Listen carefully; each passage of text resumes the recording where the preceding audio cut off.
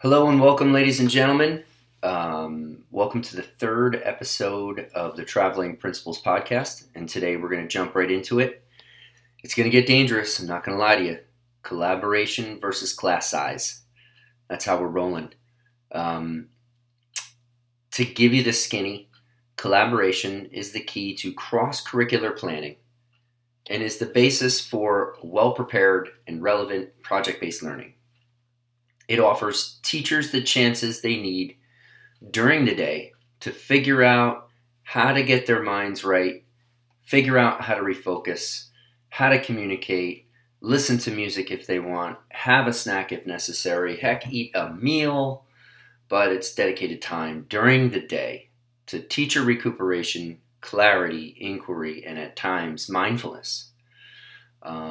So the message sent is one that gives teachers a professional environment, enables thought and creativity, and hopefully fosters positive growth and healthy change.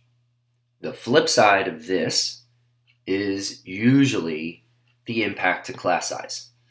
So because collaboration is something that is not going to be time added to the day, it would substitute or redefine how the already existing day must be spent.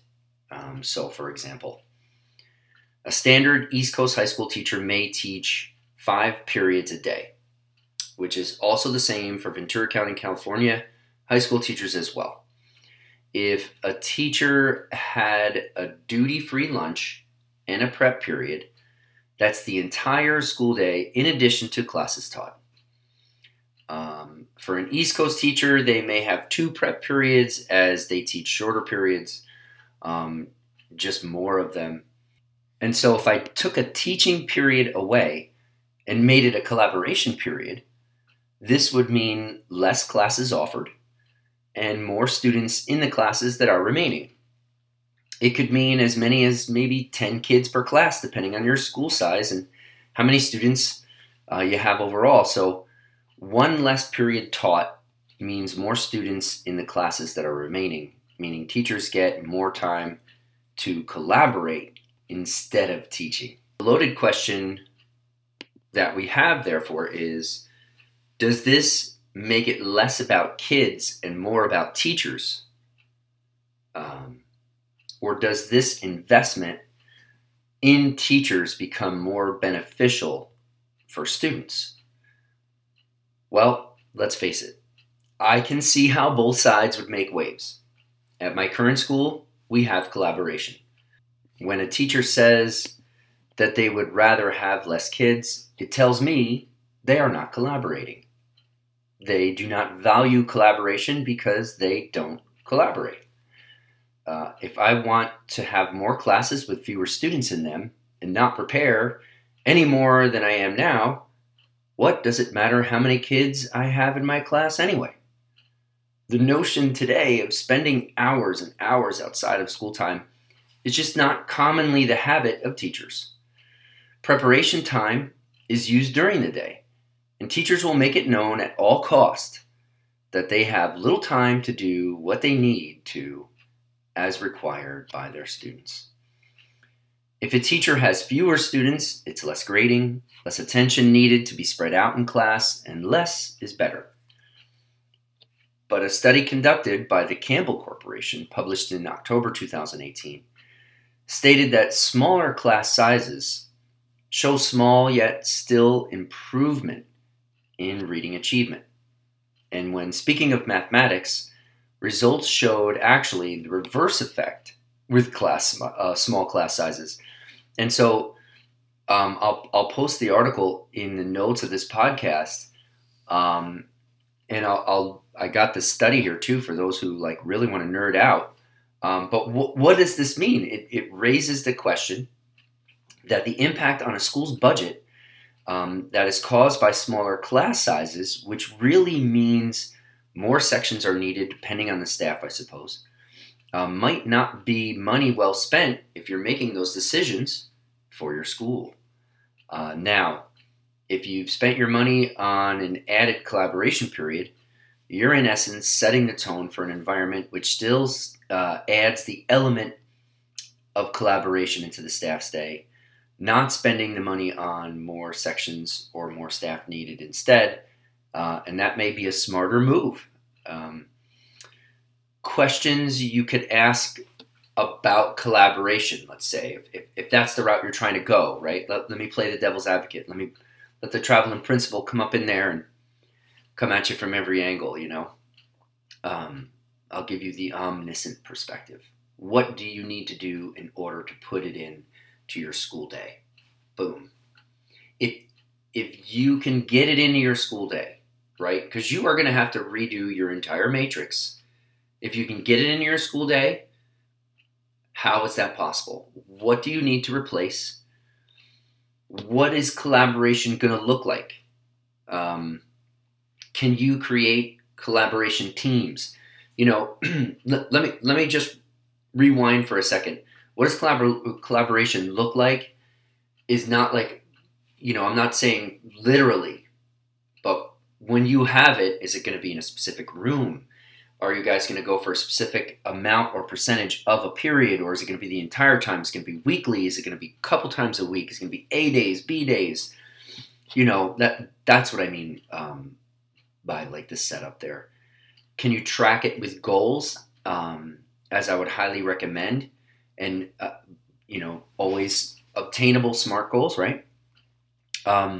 What needs of the school and the students can be met during this time?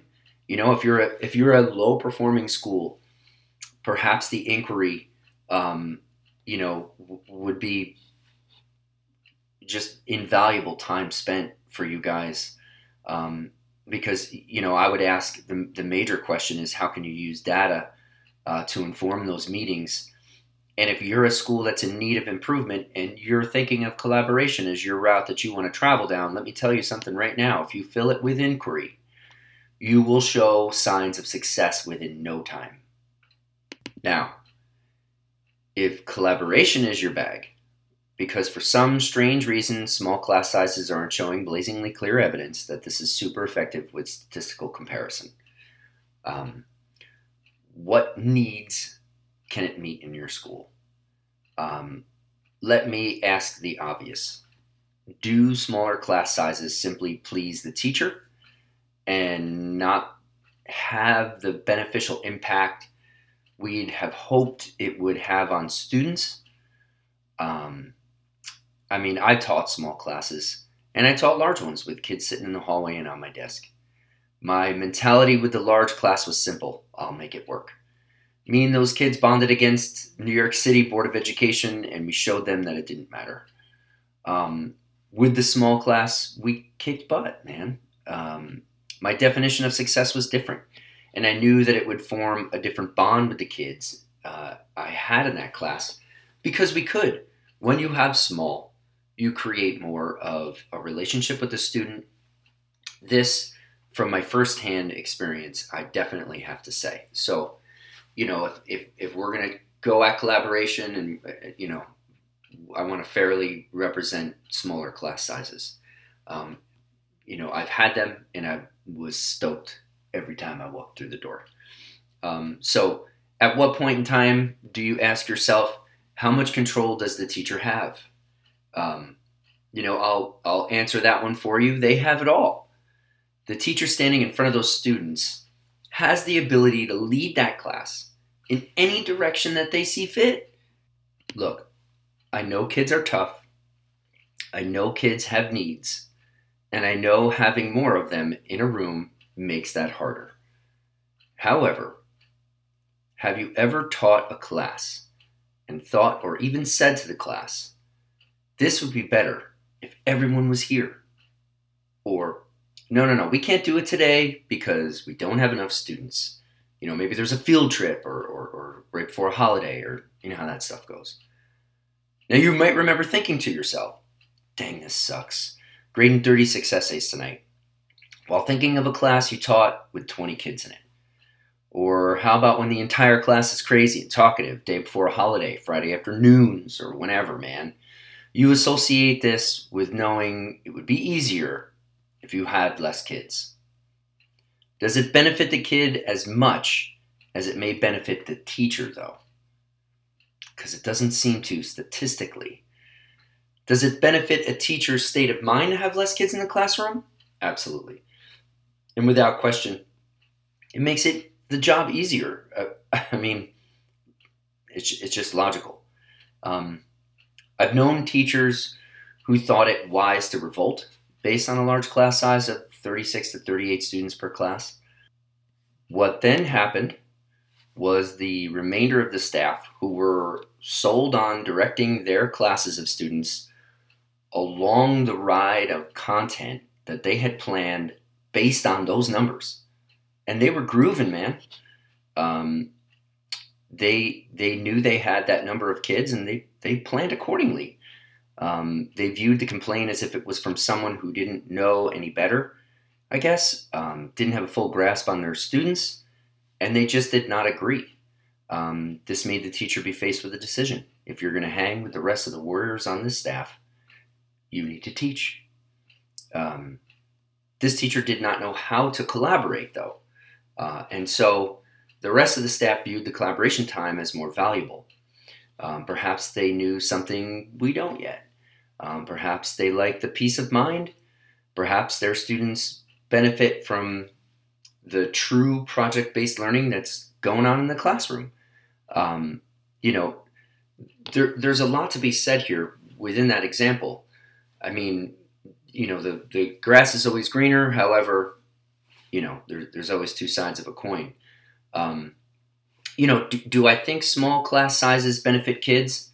Of course they do. A happy teacher makes for a happy student. However, defining happiness is what seems to be more that question. Defining time best spent, and ultimately, for the administrator, money well spent. These are the questions that will guide your staff. You, as a leader, must make do with what you have, just like the teacher. You have the ability to control the situation and make it work for you. I cannot harp enough on if this is the time that you're given throughout the course of your day. You're getting a salary. You're getting paid for that time. If the administrator of your school and you are a teacher is giving you time to collaborate, define what it is that can truly assist enhancing your pedagogy. I mean, if I went home and knew that I was planned and everything was graded and I was ready to go for like the rest of the week, it was almost like a quasi vacation. As soon as I left school, boom, I could hang again. It made things very efficient.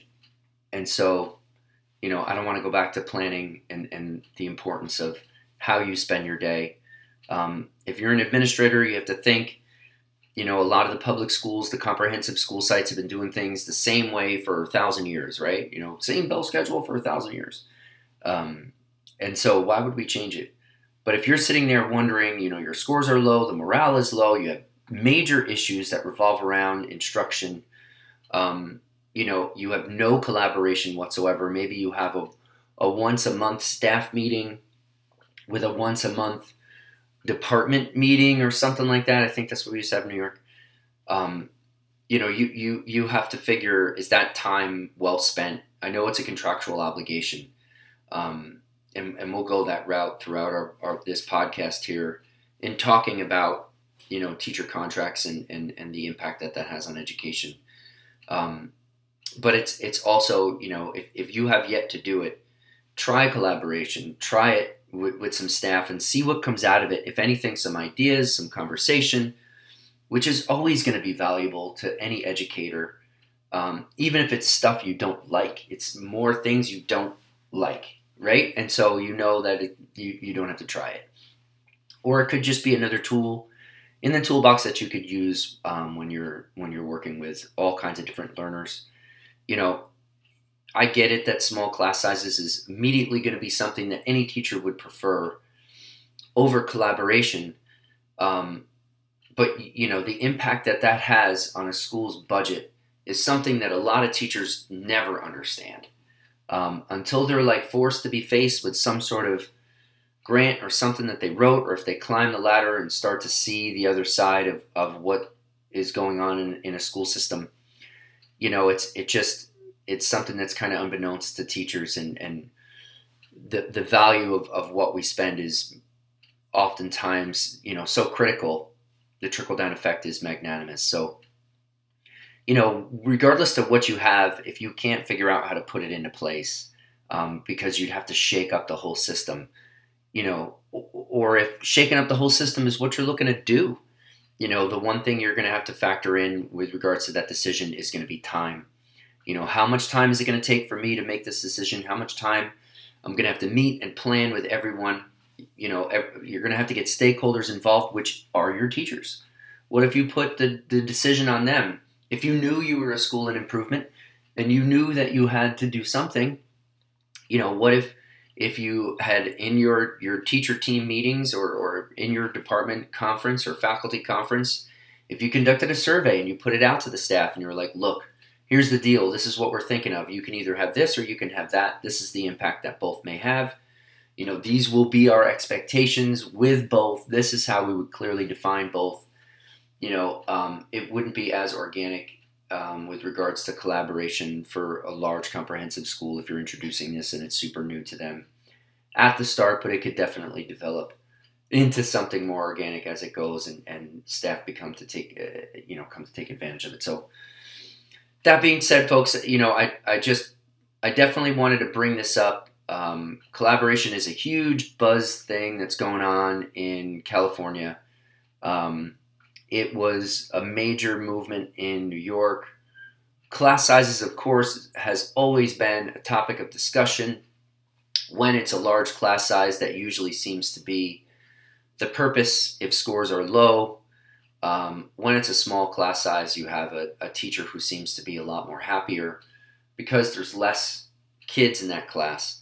So that being said, both are definite routes you can travel down as a school. I'd be happy to discuss more. You can reach me at via email, clauseconsulting@gmail.com. This is the Traveling Principal checking in with you once again on class sizes and collaboration. We are your one-stop shop for high school reform. Ladies and gentlemen, thank you for listening and have yourself a wonderful day.